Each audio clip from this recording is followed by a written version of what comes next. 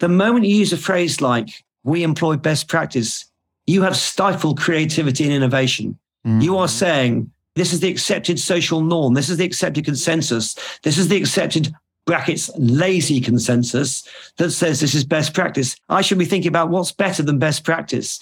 But if you don't let me do that, because we have to do it this way, because it's always been done this way, you are suddenly potentially stifling yourself from new ideas. Like it or not, you, me, and everyone else, we all have a relationship with money. And for the most part, it's a complicated one. My name's Sean Maslick. Welcome to the Most Hated F Word podcast. As a certified financial planner, I want to take you on a journey as we throw out the technical finance books and shift our focus towards our minds, our money, and what matters most. If you're looking to improve your relationship with money and build true wealth, you're in the right spot. Finances does not need to be the most hated F word. Welcome back to the Most Hated F Word podcast. I am delighted you are here for another week with another fascinating conversation. This week, we speak to Paul Craven, who aims to promote behavioral economics in business and in life. Paul is also a magician. This conversation gets fascinating as we start to blend magic and behavioral economics. But before we get into the show, I'm going to ask a favor. If you've been enjoying this, a great way to show the appreciation for our guest and their time would be to head over to Apple Podcasts and leave a review. If you also have a favorite episode, please send it to your friend, as we greatly appreciate it.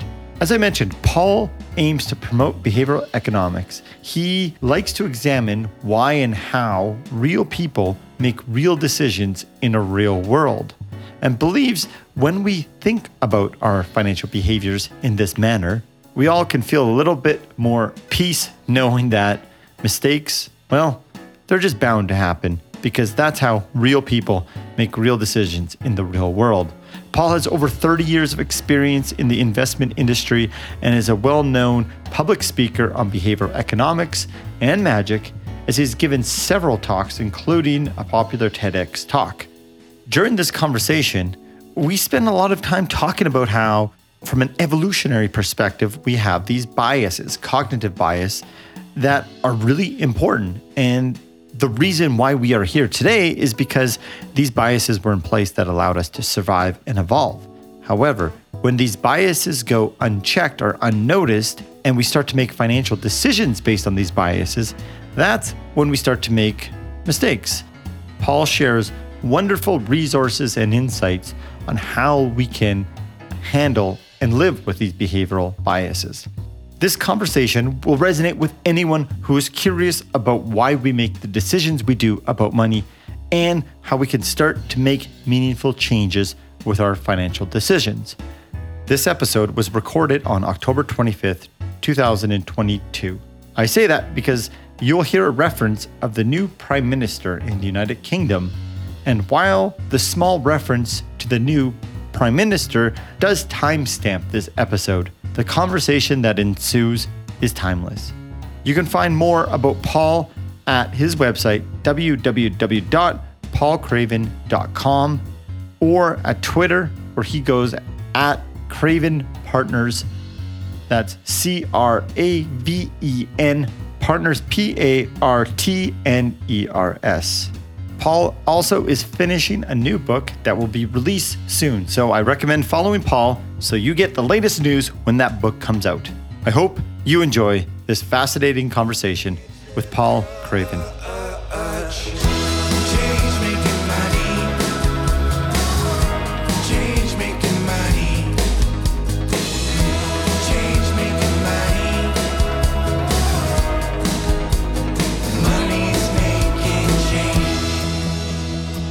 Paul, welcome to the show. Hi, thank you, Sean. Paul, I'm excited to have you on the show. I like talking about money. I like talking about our inability, our ability, depends which way we look at it, to make decisions in and around money. But I've never talked to someone who was a magician or looked at magic as well. And that is your background. You have been part of an organization that's been around, I believe, for over 100 years, the Magic Circle. And I'm looking forward to talking about money or behaviors and magic. I thought we would start though. Yesterday, or I guess officially today, you have a new prime minister. And I was Googling around money and magic, and I discovered a quote that an old prime minister once said in the UK. The quote was, and I believe it wasn't her quote, rather it was something that, a statement that happens in your political conversations. And this is not meant to be political. Rather, I found it quite humorous. And her quote was, "There isn't a magic money tree that we can shake and suddenly provide everything people want." So Paul, as someone who studies money, behaviors, and magic, please tell me she is incorrect and that tree does exist. Well, obviously, all politicians, when they're in government, want a magic money tree because it helps them a lot in terms of their spending plans.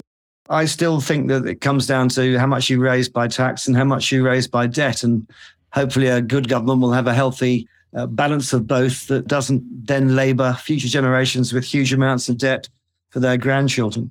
Yeah, magic has always been an interesting hobby for me. It's not my background in the sense of my career, of course. I've worked in investment markets since 1986, and I've worked for 3 companies, Schroders, PIMCO, and Goldman Sachs. And actually, since you mentioned our new Prime Minister, Rishi Sunak, as well as being the youngest Prime Minister for 210 years, he's also the first British Asian, and he's the first Hindu Prime Minister.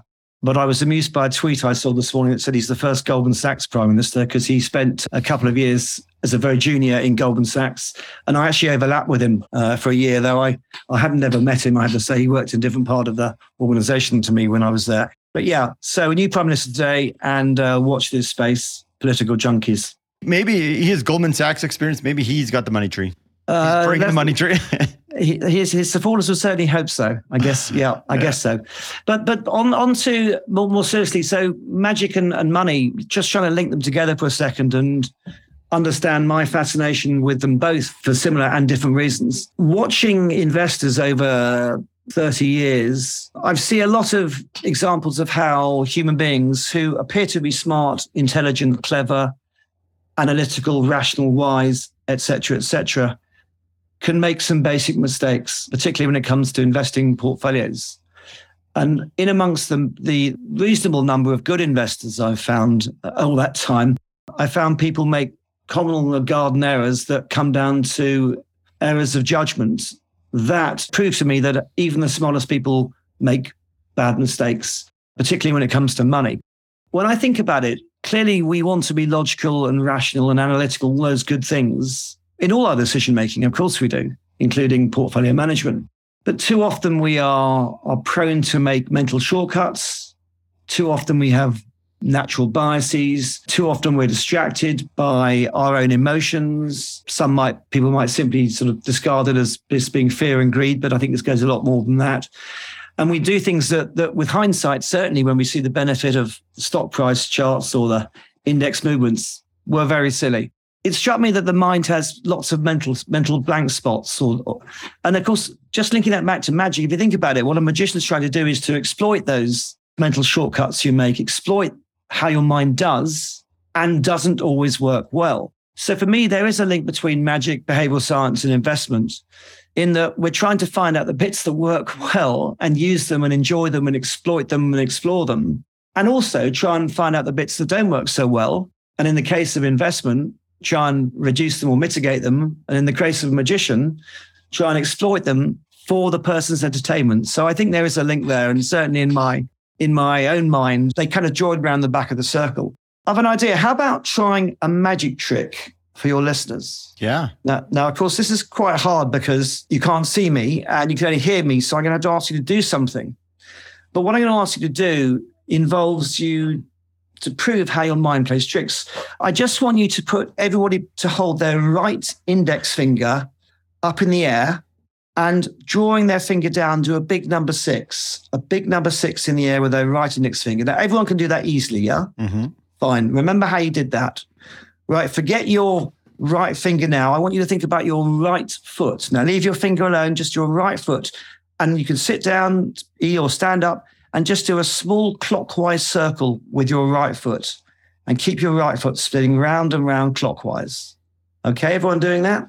Mm. Great. Now, don't do it yet. Please don't do it yet. Keep your foot spinning. In a second, everybody put their fingers in the air. Okay. Now, when you try and do a number 6, it'll turn your foot round from going clockwise to anti-clockwise. Give it a go. Okay. I was even prepped for that. You told us that it would do it, and I thought I was going to stop it, but I didn't. Yeah. So what's going on there? Basically, I called it a magic trick. It's really how your mind plays tricks is a better way of looking at it.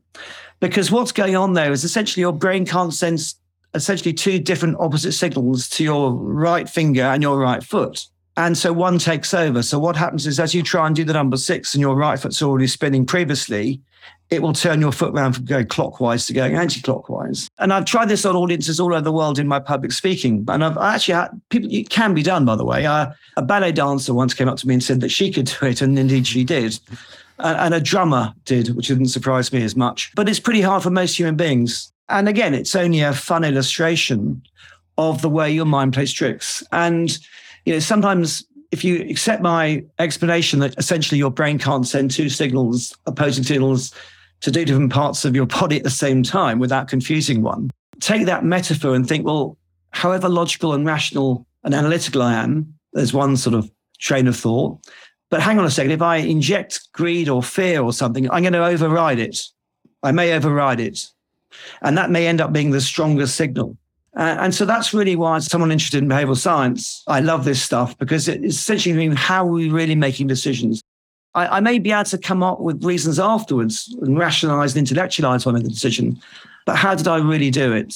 And of course, this is one of the reasons why, if you are an investor or indeed anybody making major decisions, it's very important you keep a decision diary. You record at the time why you're doing something. And again, something I've watched good investors do over many years, and I've watched, and bad investors don't do this, by the way.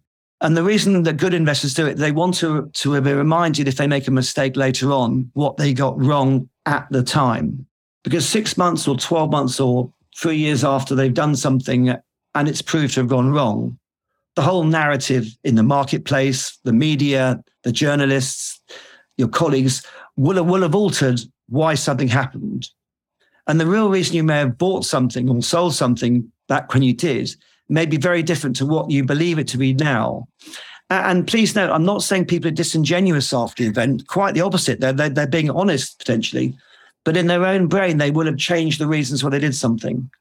So a decision diary is really important. And in fact, there's a good quote, actually, Danny Kahneman actually said, I think he was talking to Mabusson, and they were chatting away and saying, what's the best thing an investor could do? And he says, keep a diary about your decisions. So at least when you go back and analyze them later on, you'll know why you did something. And I think that's a really shrewd piece of advice.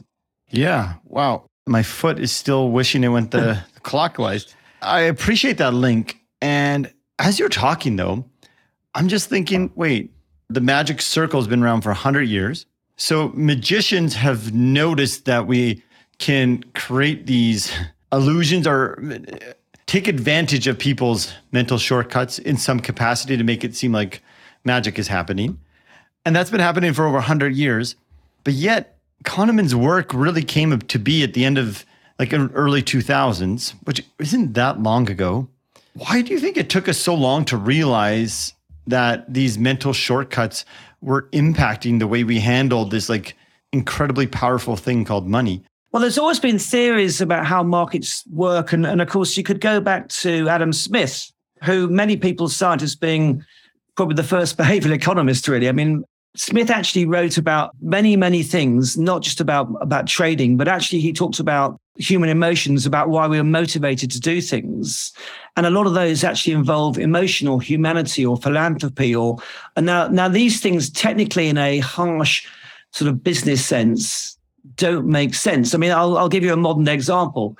If you go to a good restaurant, nowhere near where you live, and you're never going to go to that town or resort again, it's pretty hard not to tip good service. I know there's much more of a tipping culture across the Atlantic than there is in the UK, but even in the UK, most people would tip reasonably generously for good service. And yet, logically, it doesn't make sense from a sort of purely mercenary financial point. You're never going to go back there again. There's nothing in it for you, but it's a way of saying thank you. And I take great heart from that, by the way. And by the way, Smith wrote about sort of not dissimilar sorts of feelings towards why people do things that are generous or helpful to other people, even though there's no known economic benefit coming back. And I think this is one of the wonders of humanity. It's one of the better sides of it, is that actually our brains are hardwired to respond to kindness. I mean, Bob Cialdini's written a lot about this in his book on persuasion. One of his 6 ways of persuading people is something called reciprocity. What is reciprocity? It's simply, if you do something nice for somebody, they'll do something back nice for you. It doesn't make economic sense in most cases if you're not going to see the person again, but we still do it. And so I think there's been awareness of some of the things that go into our thinking over many, many years. I mean, this is hardwiredness. This is not 100 years old. This is, Homo sapiens is between 2 and 250,000 years old. And you could trace the hominid ancestors back probably 6 million years. I mean, so these kind of things are hardwired in us, the way the brain works, and doesn't always work well, as I pointed out earlier. So I think people have been aware of them, but they've often been hard to analyze or put down on paper. And of course, behavioral science, as you pointed out, Kahneman's really been the person that's the modern day godfather of behavioral science and done a huge service by writing Thinking Fast and Slow and codifying his work that he and Tversky did over many years before that. I think far be it for me to criticize the book. It's absolutely brilliant. I just wish it was written in a slightly more user-friendly context. I saw a stat the other day that only 7% of people who started the book had finished it. I have read it twice, by the way. I've read it once fast and once slow. So I've read it fast and slow. But it's got so much good stuff in there. I just fear a lot of it's hidden because it's written in quite an academic manner. Why? Because it's quite an academic treatise. But the wisdom within it is quite extraordinary. But as I say, a lot of this goes back a long time. I mentioned Smith. Now that's going to go back a few hundred years.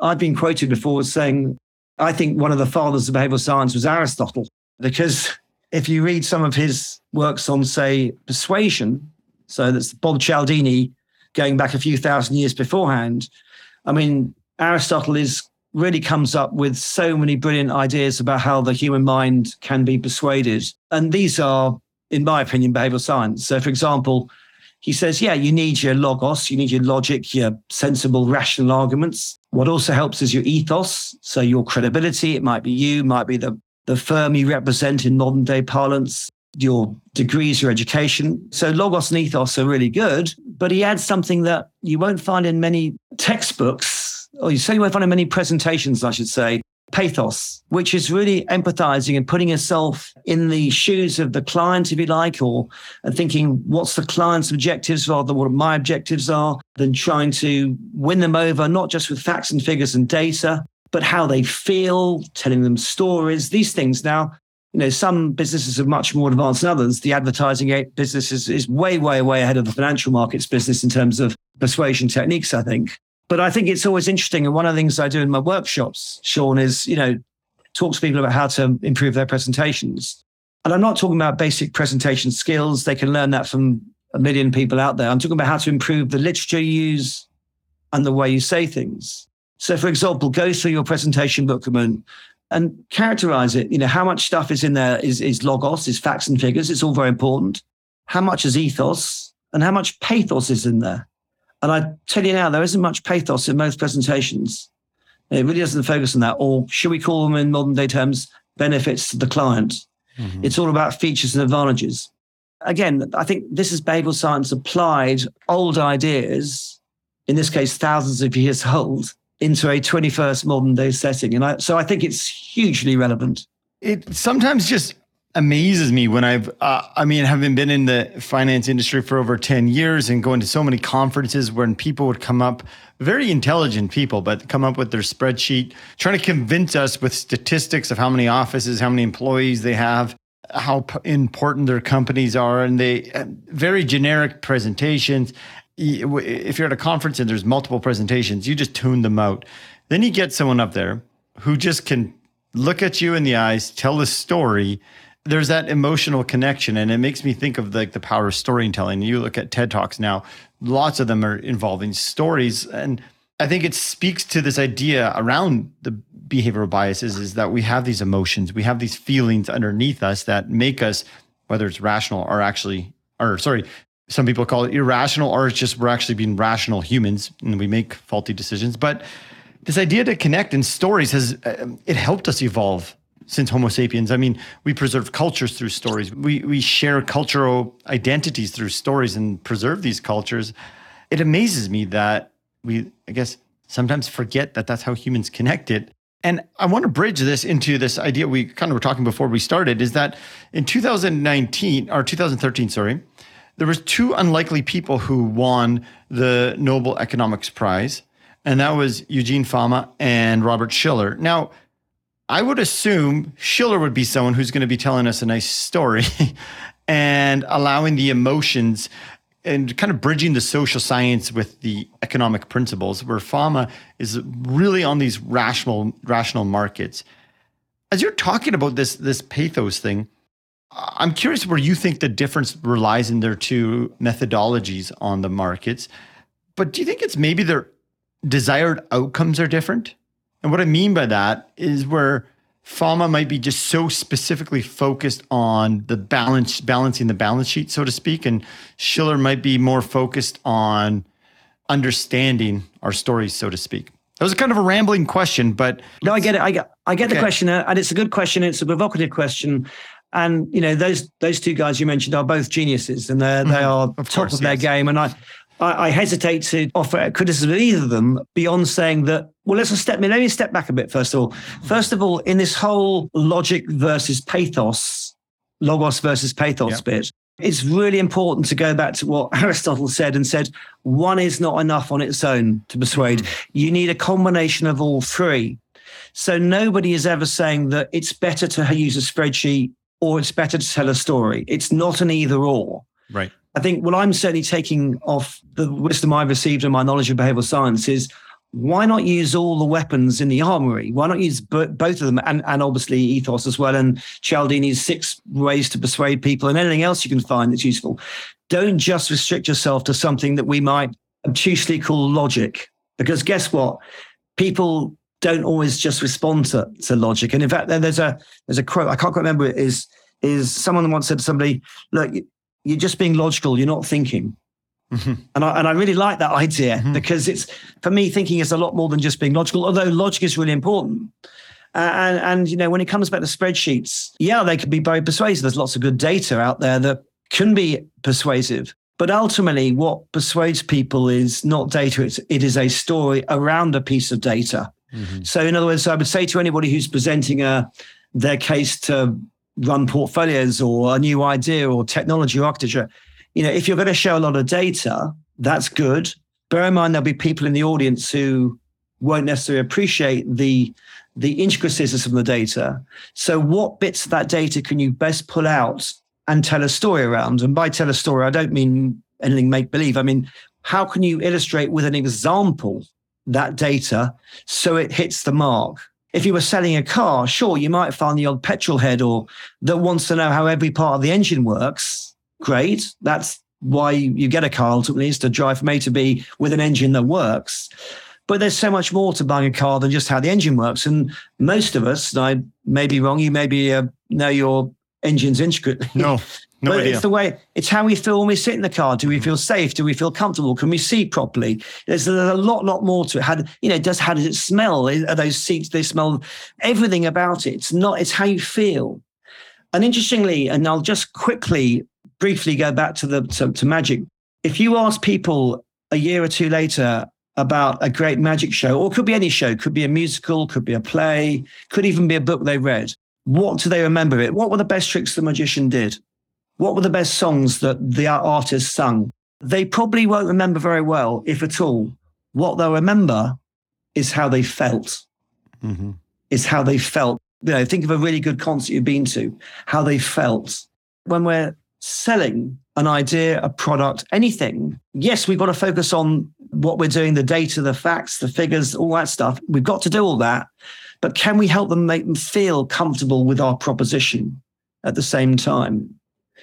So when I was involved, for example, when I was working with PIMCO back in the early 2000s, and fixed income in those days wasn't a particularly well-known asset class in the UK. It had been primarily an equity culture, certainly in institutional and private pension schemes. And there were some, but compared to now, knowledge was fairly limited.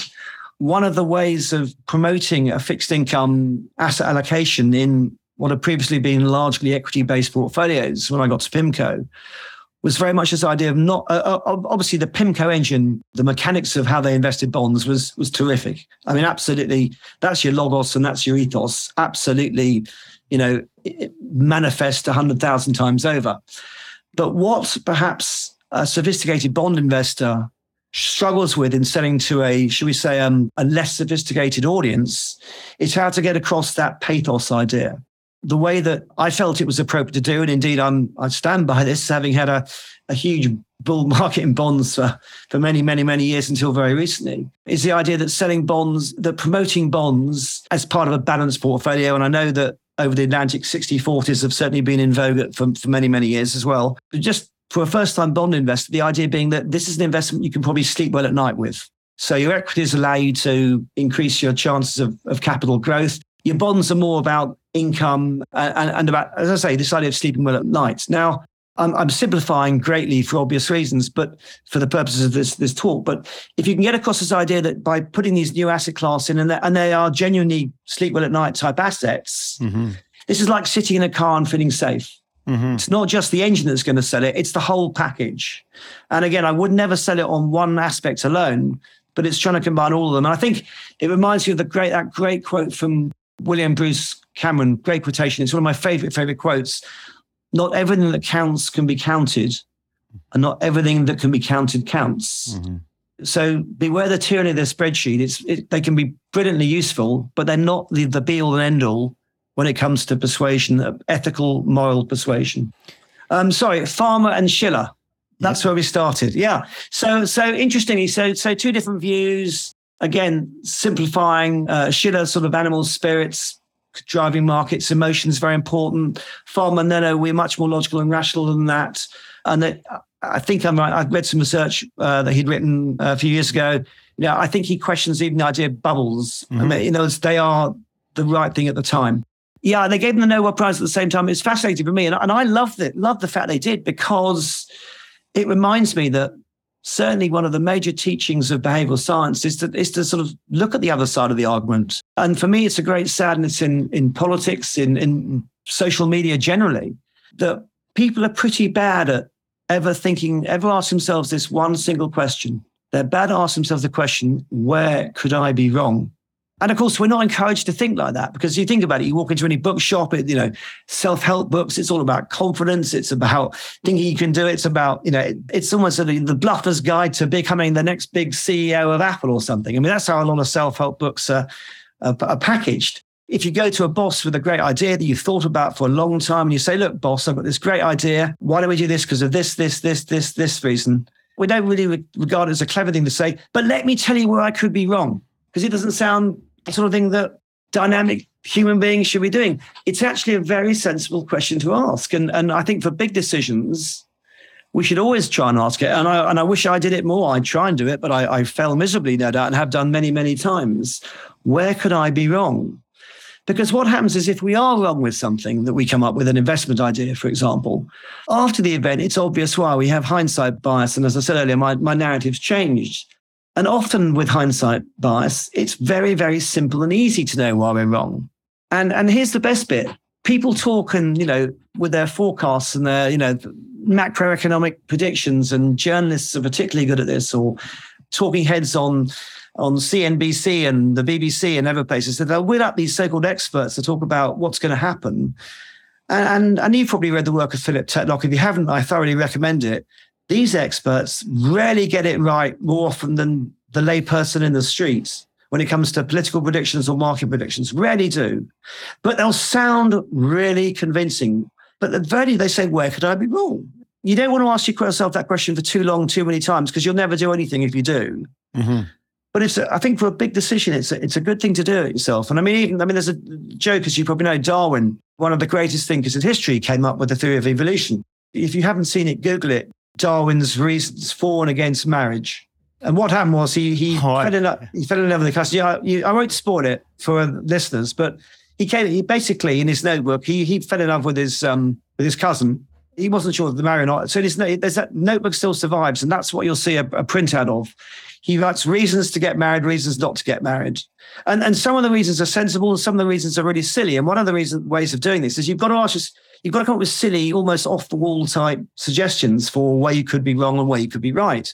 It's very funny. There's 2 or 3 very funny ones in there. There's a happy ending to the story. He chose the reasons to get married, and they had a long and happy marriage to Emma, and I think they had 10 children. So, but again, the serious point is it's occasionally we need to do it a bit more often for the big decisions. Where could I be wrong? Yeah, I think like the more I've learned to practice self-reflection or sitting with decisions, the more I've realized, oh, I'm missing things or I'm going too fast. And it's helped me recognize that, okay, I do have some of these, if we go back to these biases that are happening. Where I want to go right now, though, is I want to go back to the bubbles. And for people who are listening, we kind of went quickly over what these mental shortcuts or these biases are. Let's use a bubble as an example, and we'll go from the Schiller's perspective of what cognitive biases or mental shortcuts are happening as we go through and create these bubbles. And using that as an example so people can be like, oh, okay, I see. In hindsight now, like you said, it's easier to understand because, Kahneman has always said that he falls prey to these biases as well. And I've heard people critique being like, well, what's the point? If we are evolutionary hardwired to have these biases, does knowing them serve us better? And I think in light of our conversation here, this slowing down and being able to reflect and ask ourselves these questions is, hey, am I falling prey to overconfidence bias or availability bias? I personally think there's some value in understanding them if we slow down and take your suggestion of asking questions. So let's use the bubble as an example. Maybe you could just talk about some major or main biases that are happening so that people can kind of put some context to it. Okay, so that's a really good question. And it's quite a deep question because I've witnessed, certainly in my career, the massive bubbles over 35, 40 years. The bubble that stands out to me most of all in terms of my memory is the tech bubble of the late 90s. And I was working for Schroders at the time, and Schroders still are a wonderful fundamental-based investment house, not likely to get swept up with the latest fad or fashion, certainly not in the 90s. And if you remember, what was happening was lots of tech stocks or stocks that sounded techie were going up hugely, PE ratios expanding. In fact, they didn't even have earnings, most of these companies that were doing extraordinarily well. If you were sort of based your analysis on known revenues, forecast revenues, quality of management, all the good old-fashioned sort of ways that we used to do it in those days, PE ratios, yield, etc., you probably wouldn't have looked at many tech companies, certainly not then. But these things were going up because people had jumped on board. It was an era of declining interest rates, easier credits, huge amounts of posting on the new chat boards on the internet. The internet, as you mentioned, the availability bias. It was so topical. It was so brilliantly all around us, the idea that the internet would change the world. And of course, we know the internet did change the world massively. What happened was, I think the whole internet bubble reflect a lot of dreams being sold. And I'm saying that with a little bit of hindsight bias. Not only will the internet change the world, but this company will be able to do this and make gazillions of money out of it and dollars will flow through the door. Now, we know a few that did. We know about the Apples and Amazons and the ones that really did well over the last 30 years. There's an awful lot that didn't. In fact, the vast majority of the ones that I certainly remember from the 90s didn't. And then that's the idea of selling dreams. So what's going on there in the human mind? Well, the question on there. Yep. What percentage do you think, and this is a total estimate, of the ones that made it, like the Amazon, the Apples, compared to all those companies that were just even adding .com to their name or tech to their name? Yeah. Well, there's a kind of power law here, isn't there? Where it's sort of exponential. So the ones that made it really, really big. Probably some of the ones that did okay are still struggling, or maybe sure. And the ones that look good have now collapsed totally. I mean, famous stories abound of companies, as you say, just changing their name when their stock rising massively on the basis of a name change because it sounded very techie. And your question was about what are the human biases going on there? Well, I think in that kind of excited, febrile atmosphere where people, have you heard about so-and-so? I think the biggest bias that I witnessed then was something that's called the bandwagon effect. You and I might call it the herd instinct, I guess. The bandwagon effect is essentially you see a bandwagon rolling along and it's doing rather well and people are making money on it. So guess what? I want to jump on board that bandwagon and I'm to hell with any analysis or because I'm watching my neighbor get rich, and it jealousy jumps in here as well. I think there was a lot of bandwagon jumping on that. People saw people were making money, and of course, in certain conditions that bubbles thrive in, so easy credit, low interest rates, deregulation. There's other sort of factors, and they've been studied by Kindleberger and others. Charles Kindleberger's book, by the way, is really worth reading in that context where he goes through lots of historical bubbles and looks for the common factors. But I think what happens is, in terms of the investment community, is and it turns on the TV or looks at the chat, the bulletin boards on this new internet thing, and sees stocks being tipped, and stocks go up and just jumps in. And it was pretty hard at Schroders in those days because I go see clients and we wouldn't have a lot of these stocks in. And so we'd underperform the index, which contained a small amount of these stocks. But guess what? It was a small amount that was making a difference to the index because they were going up so much. So we were underperforming. Now, when you've got a client sitting across the table from you who says, look, you've underperformed by X% this year, you haven't had any tech, everyone knows it's the new future, it's the way forward. Why the hell have you got any? You've then got to decide, well, do I stick with my long-held principles of how I fundamentally value a stock? Do I capitulate, knowing that if I capitulate, it might be near the top because I still think it's a bubble? And indeed, a lot of people did capitulate near the top. And some of you may know the story. There was another house in those days called Phillips & Drew Fund Management back in the late 90s, who had a well-known strategist working for them. He's no longer alive, called Tony Dye. And Tony Dye went out on a limb in the media and everyone to say, this is a bubble. This will all come collapsing. I think I'm right in saying, I may be wrong, but I'm not wrong by very much. Phillips and Drew let him go pretty near the top of the bubble. He had to find out other employment. And then we know what happened. The bubble popped and a lot of those companies went bumpo and the market collapsed and we had, a decent bear market for a while. We then saw some recovery for 3 or 4 years and then we saw the housing market crash in 07, 08, and then we saw a global financial market crash. So Tony Dye, unfortunately, like a lot of prophets in many ways, was not believed at the time. It's so fascinating, this bandwagon effect of how we just want to be part. And it's so linked though to our evolutionary being. We want to be in that tribe. We want to feel safe in that tribe. If I'm sitting out in an environment that I don't feel safe, there's fear and I want to get part of the herd. By the way, that's you've just actually raised, Sean, a really interesting point here because, and I've said this before, but I want to say it again for the record, is that a lot of people just assume that all biases are irrational. Mm-hmm. And I think it's fair to just stand back a little bit and just take a deep breath in and pause and say, hang on a second, what are we saying here?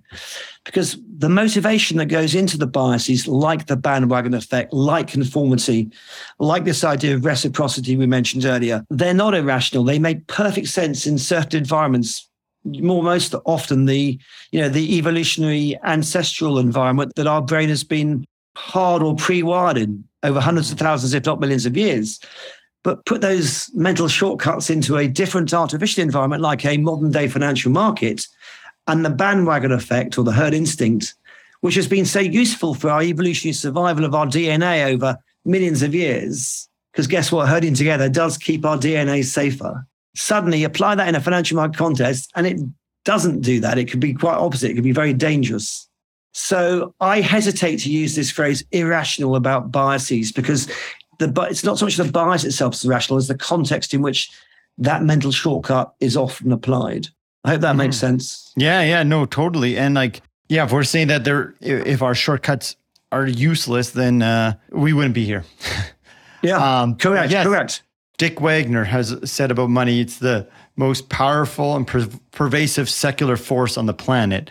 And so when you put money though, and I feel like we're all too often unexamined of the influence that money actually has on us. But when you put the pressures of money and all the different attachments money does to our emotions, then I think it just influences these cognitive biases in ways that maybe don't serve us well in that particular context. And I think that goes back to your suggestion about, and this is where I kind of want to bridge for people talking, is we have these cognitive biases. They are part of us and they will continue being part of us. But as you said earlier, questioning and trying to see the other side of the decision tree is maybe one of the best things we can do around trying to understand the biases that are influencing our decisions. One of the great things, and again, listen, I'm not the expert on this, Warren Buffett and Charlie Munger and people like that are. But one of the great lessons for me, and I say this as someone with, the experience of 30 years worth of mistakes, that's what I've got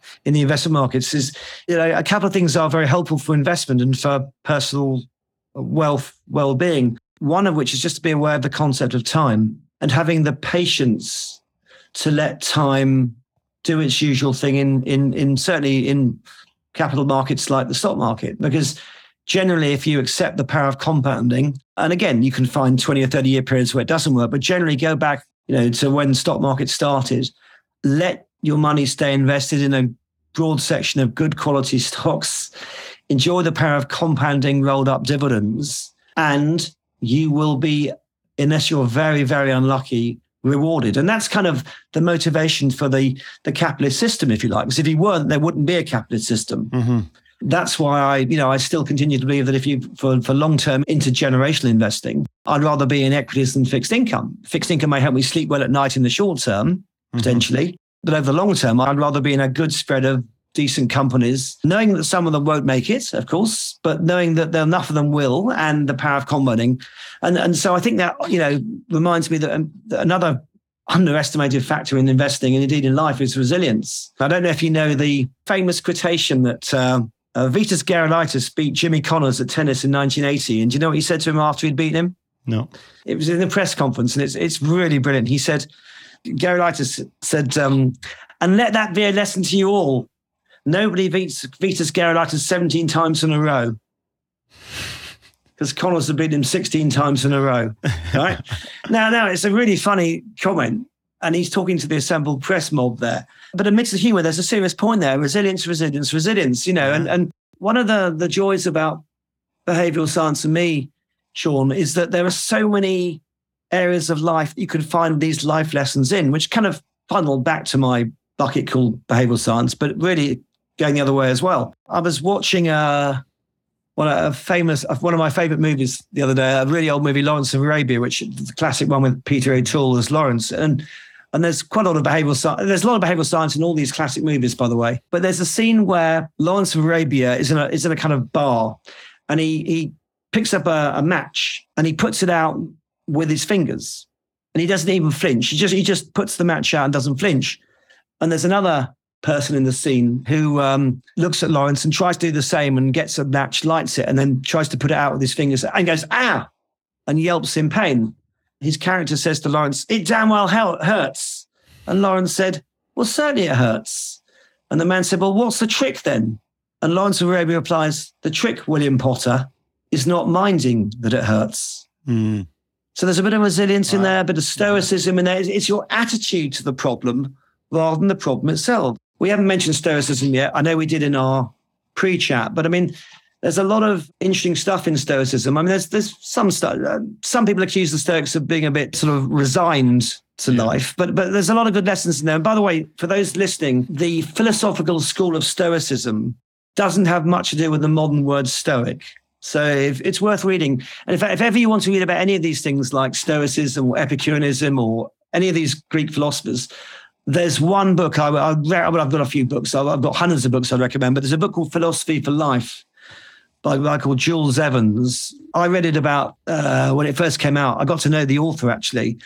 And what the book does is give you a real lovely, simple guide to 12 of the greatest philosophers from the ancient classical world.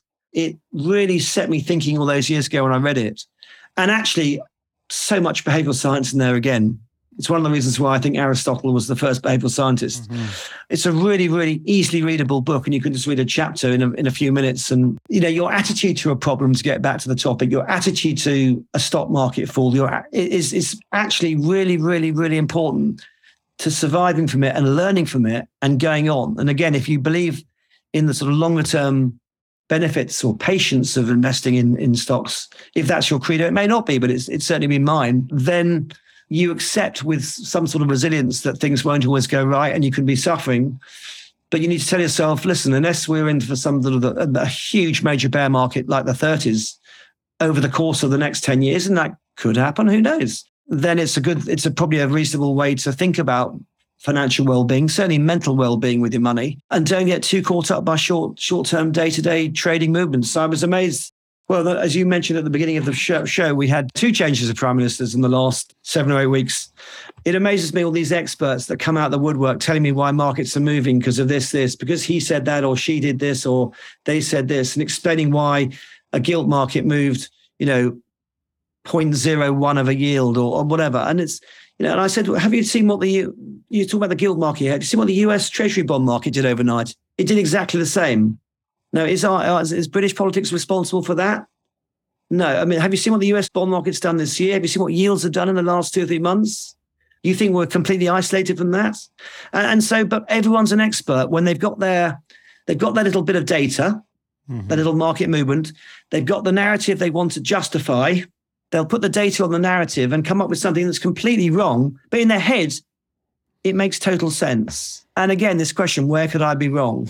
I don't think that goes in at that point, though. No, it doesn't. It doesn't. And I point out to people, well, again, I'm not making a political point here at all, but there's a lot of stuff talks about the gilt market in the last month or two. It's really simplifying and make, because that's what people like to, how people process it in their brains. That's what people want to use as procedures. But there's no sense of the context or the global context or what's going on in US Treasury bond markets or anything. It's all, we're all very parochial. We're all very, well, to use your phrase earlier, the availability heuristic. It's much easier to pick up on a little bit of domestic news. Thousands of mistakes in my life have taught me sometimes you've got to look at the whole context. And certainly, hopefully, if you do that, there's less chance of making bad mistakes. All of this just keeps reinforcing to me. And I mean, I was trained as a financial planner that here's the rational market, here's the right answer. Now, as I learned that we have so many different contexts when it comes to people, there's no right answer other than to maybe listen to your client. But it seems to me as we talk about these heuristics and this going back to this herding, and we did that because we want to be safe. And you talk about this time, even you gave the illusion of time is over a long period of time, we're going to, with compound interest, we usually see our investments go up. But it seems like we have this cognitive dissonance that I don't feel safe right now. I want to be part of that tribe. I need to feel safe. So I'm going to try to do a whole bunch of different things to make myself feel safe. And we try to do that by finding an answer, which it's hard to get an answer, especially in volatile markets. And I don't even know if we can find an answer that truly makes us feel safe other than, okay, I'm part of this bandwagon that's illusion of creating or feeling safe. And when you bring up Stoicism or any other philosophy, I feel like it allows us to kind of get out of the chaos, so to speak, and gives us this other guiding principle, so to speak, of being like, or guiding principle to have hold of vision. And I'm just kind of thinking about this on the spot, but in a way, I feel like it allows us to find safety in a different way than trying to manipulate my money or find safety in that realm versus like whether it's from the Stoicism view of like suffering's okay. Well, the truth of the matter is, and I'm being very frank here, is there are a lot of circumstances in which a lot of people would rather all be wrong together than risk being right or wrong on your own. Oh, yeah. And there's a lot of business culture there in that particular comment. I mentioned earlier, it's hard to go up to your boss and say, here's a really good idea, but let me tell you why I could be wrong. I think our industry probably, I mentioned earlier that I think in terms of persuasion, it may be behind other sectors of the business world, like advertising, obviously. But I think also it's harder for us in the financial world, but it's harder for us to be creative and innovative because the only way that we can to be innovative is new kind of financial products, which, let's be honest, haven't always been the land of milk and honey we've been promised. But there isn't much creative or innovative thinking, I think, in a lot of financial organizations. Now, I'm obviously generalizing there, but I think as a sort of an industry, I don't think it's too much an overgeneralization. Just as I think there may be too much in some of the more wackier industries like advertising. So I have no idea what the correct amount is, by the way. But I'm just saying that if you live in a data-obsessed world and that's all you ever care about, you end up falling for this fallacy called the doorman fallacy, which you're probably familiar with. The idea being that, I replace my doorman with a keypad because guess what? It saves me money. It's reliable. It will always turn up. The keypad's already there. And all that money I'm going to be saving, I can use for something else. What that doorman fallacy fails to explain is the fact that if you replace a doorman with a keypad, you don't have someone to sort of say, hello, good morning, sir, good morning, madam, or have a good day, or can I take those bags, or provide an extra level of security for the building in which the doorman is looking after. There's all these unknown things that don't go onto a spreadsheet. And I think that's my point. Again, going back, combining the logos, ethos, and pathos. It's not just about the logos on its own. It's useful, but unless you allow a bit of creativity, a bit of innovation, you're never really going to change. And I was talking with a couple of friends the other day about a phrase that I'm sure you've used. I've used it many times. Best practice. Companies boast about best practice. And a friend of mine, it wasn't me who said this, but they said this to me, and I thought about it and thought, my hell, I'm wrong. The moment you use a phrase like, we employ best practice, you have stifled creativity and innovation. You are saying, this is the accepted social norm. This is the accepted consensus. This is the accepted, brackets, lazy consensus that says this is best practice. How dare I claim it's best practice? It's only best practice up to now. And if I'm worth my salt, I should be thinking about what's better than best practice. But if you don't let me do that, because we have to do it this way, because it's always been done this way, because it's the best practice way, the sort of Chesterton's fence idea, this fence, knock it down, or keep it there, whatever it may be, then guess what? You are suddenly potentially stifling yourself from new ideas. And again, sometimes some of the old ideas are best. I talked a lot about classical wisdom today, talked about the idea of using time and patience. Tolstoy, the strongest of all warriors are time and patience. It may sound like just some sort of literature cliche, but think about it. It's quite good. That'd be an old idea that I kind of want to keep. Mm-hmm. But it doesn't stop me wanting to be innovative and creative in other ways. So life is a balance. The whole thing is time. This whole deal. I was lucky enough to be in Venice recently, and I was standing in St. Mark's Square. For your listeners who've been to St. Mark's Square, you'll be familiar with the very great basilica. But there's a sort of little smaller version of the square just next to it, just off the square. And there are two kind of statues up there. And in the middle of where the statues are now, so two columns, which have now got statues on. And the middle of between those two columns was where they used to hold the public executions in the old days. And people would be hanged or beheaded there. And it was done for a reason there. But why? Because where the condemned man stood, or condemned woman stood, he was right opposite, looking across the Mark Square at the clock tower. And on the clock tower, there's obviously the face of the clock, but there are two figures on the top, two massive, wonderful figures. Wonderful sculptures, moving figures, by the way, that represent time past and present. And I believe there was sort of what the executioner was alleged to have said when the condemned person was there, basically about to be strung up, looking at the time part. The line was, "Now I'll show you what time is all about. It's the end of your life, old son." Again, that really sunk into me, because time is something that we need to use if we're lucky enough to have enough time, if we're lucky enough to have it. And who knows? No one knows how long they're going to last. But if we can have it, let's use it to our advantage with something like investment. So as opposed to trying to make all this sort of short-term speculative gains. And I'm a great believer in relationships matter more than transactions. That would be a relationship with a wealth manager. You don't want a client that's going to come in and out. You want a long-term client who's going to like you first, trust you second, and then build up a relationship with you third. Boom. That's the nature of good business. That's reciprocity in action. And that's really appreciating time that being used for its good service. It's not about trying to buy today at $30 and sell tonight at $31, in my view. Now, there's lots of people that do have a perfectly good life doing that. Good luck to them. It ain't my business. I really appreciate this focus you're having here about there's this cognitive distortion about all or nothing thinking. Is sometimes we zoom into it's all this way.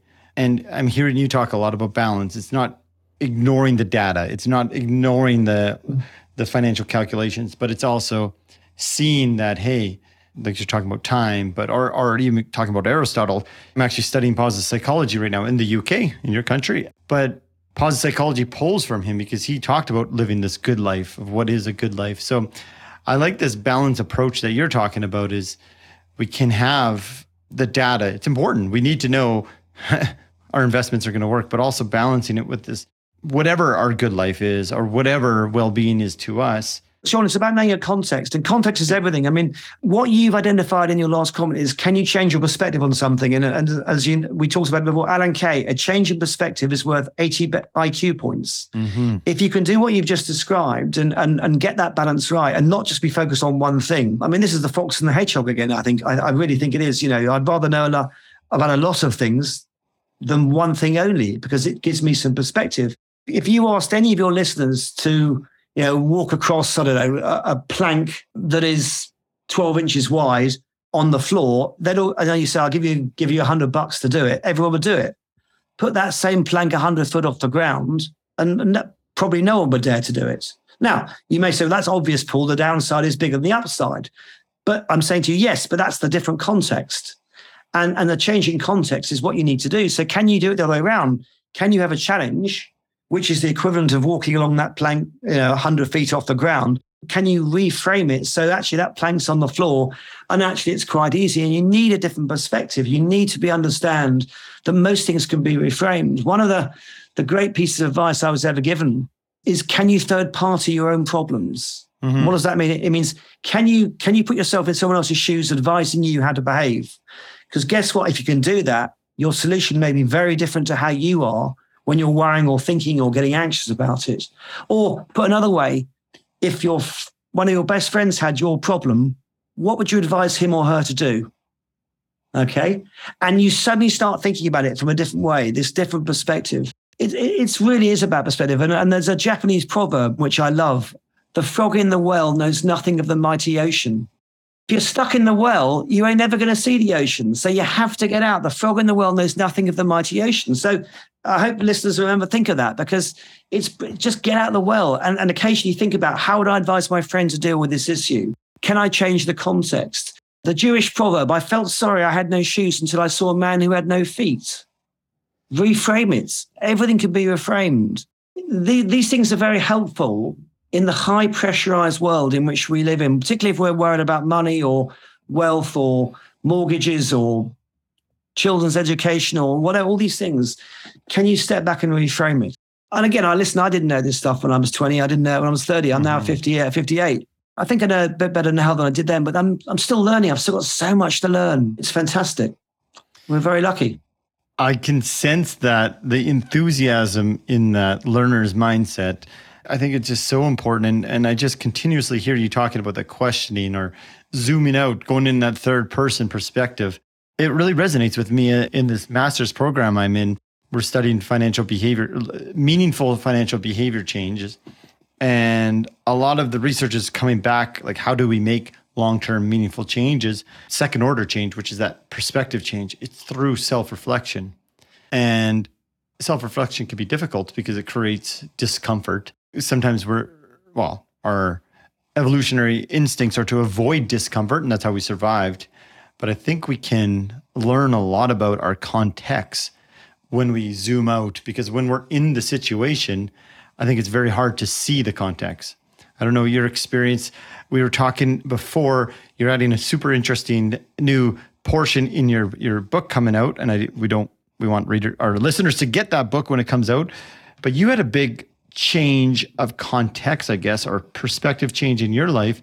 And you said to me, it was easy. And I was like, when I was listening, I'm like, when someone has a change in perspective when they say a big behavioral change is easy. Yeah, before we came on air, I pointed out to Sean that we've delayed this podcast a few times. And had we done it earlier in the summer, it would have been a very different me doing it, because back on July the 15th, I weighed myself and I didn't like what I saw on the scales. So since July the 15th to today, October the 25th, day of recording, I've lost 60 pounds in weight. And I've just done it through a combination of a reasonably easy diet. But the reason it's reasonably easy is because I'm using lots of psychology and psychological tips and tricks to make the diet easy. And I'm doing a little bit of exercise as well. And I'm not doing anything particularly clever. I'm just eating less and doing a little bit more exercise. But the point is that there are lots of psychological things you can do, which I'm writing about in my book. I've had to add a chapter to it as I come to the end of it, about why dieting for me has been easy. I'm not saying it's easy for everybody, but I think I can offer quite a few ideas on how to make it easy. And in fact, a few of my friends who've seen me change my belt size 6 to 8 inches smaller than when it started. I've started taking up, sort of doing some things I'm doing. So anyway, I hope that by the time people hear this podcast, I haven't put the weight back on again. I don't think I will. It's a lifestyle change, but it's been fun doing, and I'll put it in my book. My book's about business, by the way. There's a bit of magic in there, a bit of golf in there, but there'll now be a bit of diet in there as well. But it's mainly about business and about attitudes to life, to change your perspective and how to reframe issues and challenges to make them more easily overcome. And certainly weight loss is now a part of that for me. Well, it's all back to human behavior. And yeah, I'm looking forward to that book. As you were saying about the belt size, and I'm thinking about probably new clothes. I'm thinking, I wonder if the purely market-driven individual would be like, that's a bad decision financially. You got to buy new clothes. I'm just joking. Yes, but it's a nice problem. I mean, reframe it. I can restyle my crappy old clothes, and I can now be the new me. But I feel like, and that was a complete joke. But I think often, and we can learn this from that reflection, is what is the point of this all? Is it to maximize my investment portfolio at every single cost? And I speak from experience on that. Is before I started examining my money store and why I'm trying to maximize everything, it was the cost that it cost me deeper relationships with my spouse, because I just couldn't understand how unrational, according to my context, she was. And so I think that's an important thing. And that matters of our own context is, what is this all for? Is it to have every single percentage right in our portfolios, our savings accounts? I can't answer that for everyone. Well, I've listened to some of your podcasts. Some of them are absolutely brilliant. And one message that comes through loud and clear from a lot of your guests, and it's certainly something I endorse. So I'm sorry, I'm not saying anything new here, but it's the idea that, you can define rich as having money, but you can then define being wealthy as having time. Mm-hmm. And then another of your guests, I think Brian Portnoy said this morning, you don't want to die rich, you want to live wealthy. And I it's simple, it sounds a bit trite, but it's actually really, really good common sense. And I talk about lots of these issues in my book about, and I mentioned stoicism, I mentioned various other things as well. And I'd be the first to say these aren't easily understandable when you're starting off in your career. You're very hungry, and I'm still very hungry. I just reframe my hunger in terms of intellectual curiosity now. But you're very hungry and you want to do well, and you've got these life goals that are so important. Meeting a partner, and probably maybe buying a home, kids, whatever it may be, whatever your life goals are. I think it's probably fair to say you appreciate experiences as you get older more than possessions, but there are possessions that I love and adore. Mm-hmm.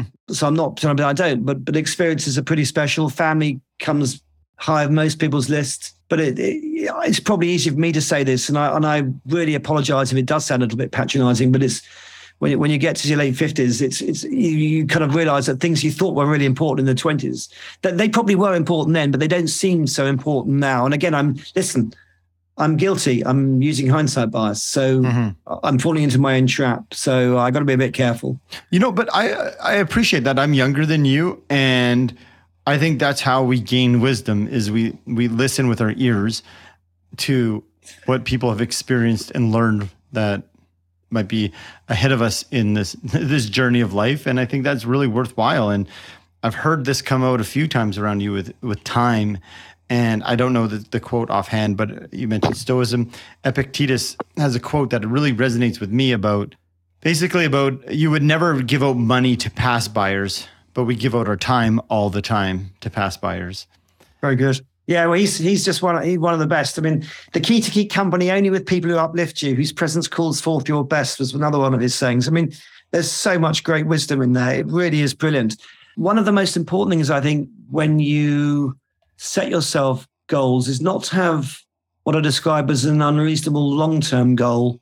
And what do I mean by that? If you're climbing a mountain, say, and I talk to mountaineers about this, you don't necessarily think about reaching the top. Your immediate job is to get the next petar in the rock face. And from that, you get a safe grip. And from that, you get the next one. So you actually create a lot of short-term goals, which ends up with your long-term goal of getting to the top of Mount Everest. Okay. And you can tell people, I want to get to the top of Mount Everest. But in reality, what are you actually doing? You've got a sequence of short-term goals to get there. The weight loss thing I mentioned earlier is exactly the same. I had no targets, long-term target, but I have lots of short-term goals, which are easy to knock off, certainly using some psychological tips and tricks. I think it's very important for people who want to be realistic about their goals is to set themselves short-term goals rather than long-term goals, short-term manageable goals. And it's kind of a bit like a to-do list.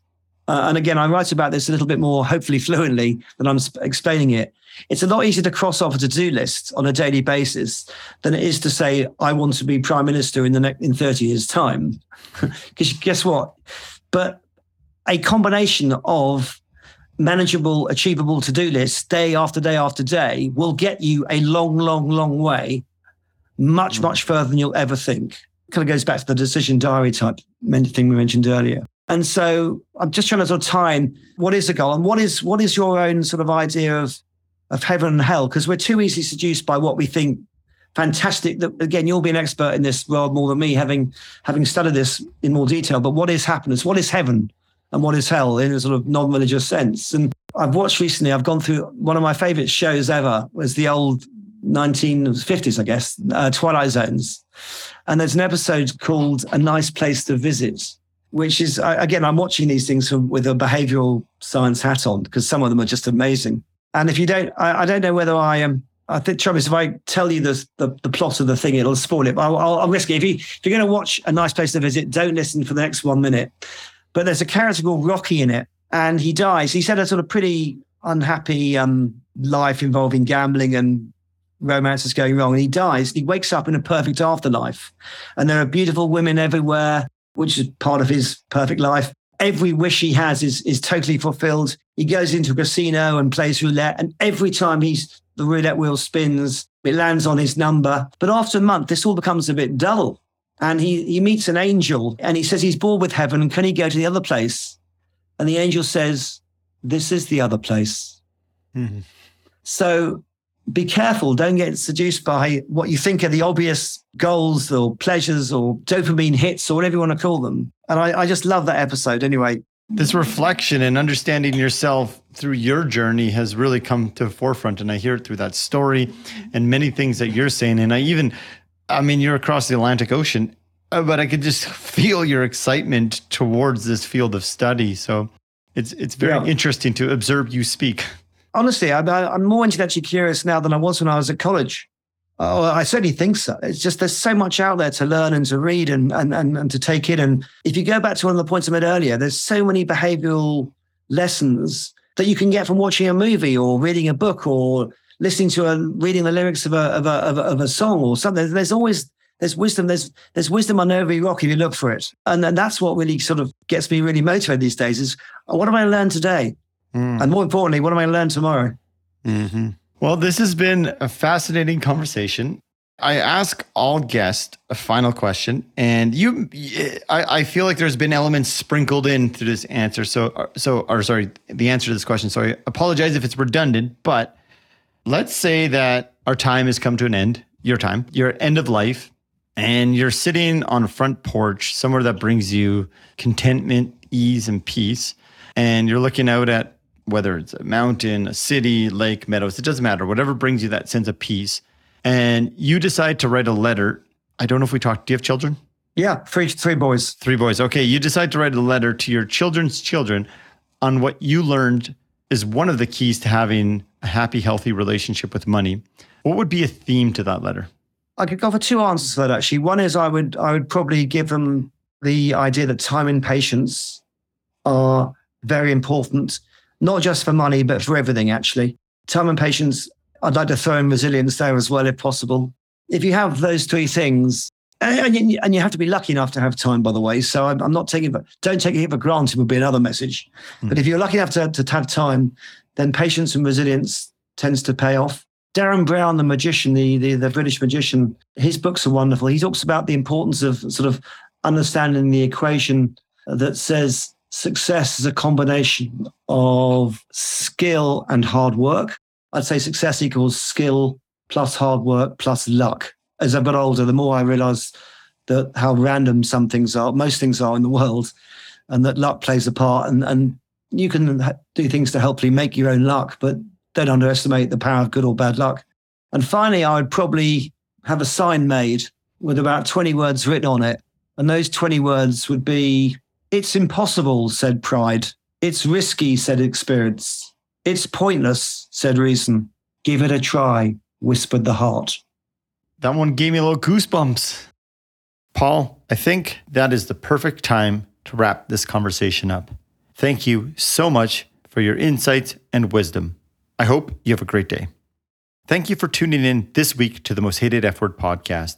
I hope you've been enjoying these conversations as much as I have. Before we go, if you can do me a favor, if you can head over to Apple Podcast and leave a review, that will make my day and it will help us secure great guests like Paul. Have yourself a great week. I'm on a mountain without a top. My wealth is measured in how I spend my time. But now I write freedom story with every breath inhaled. Money is not the boat of life, it's just the wind in the sail.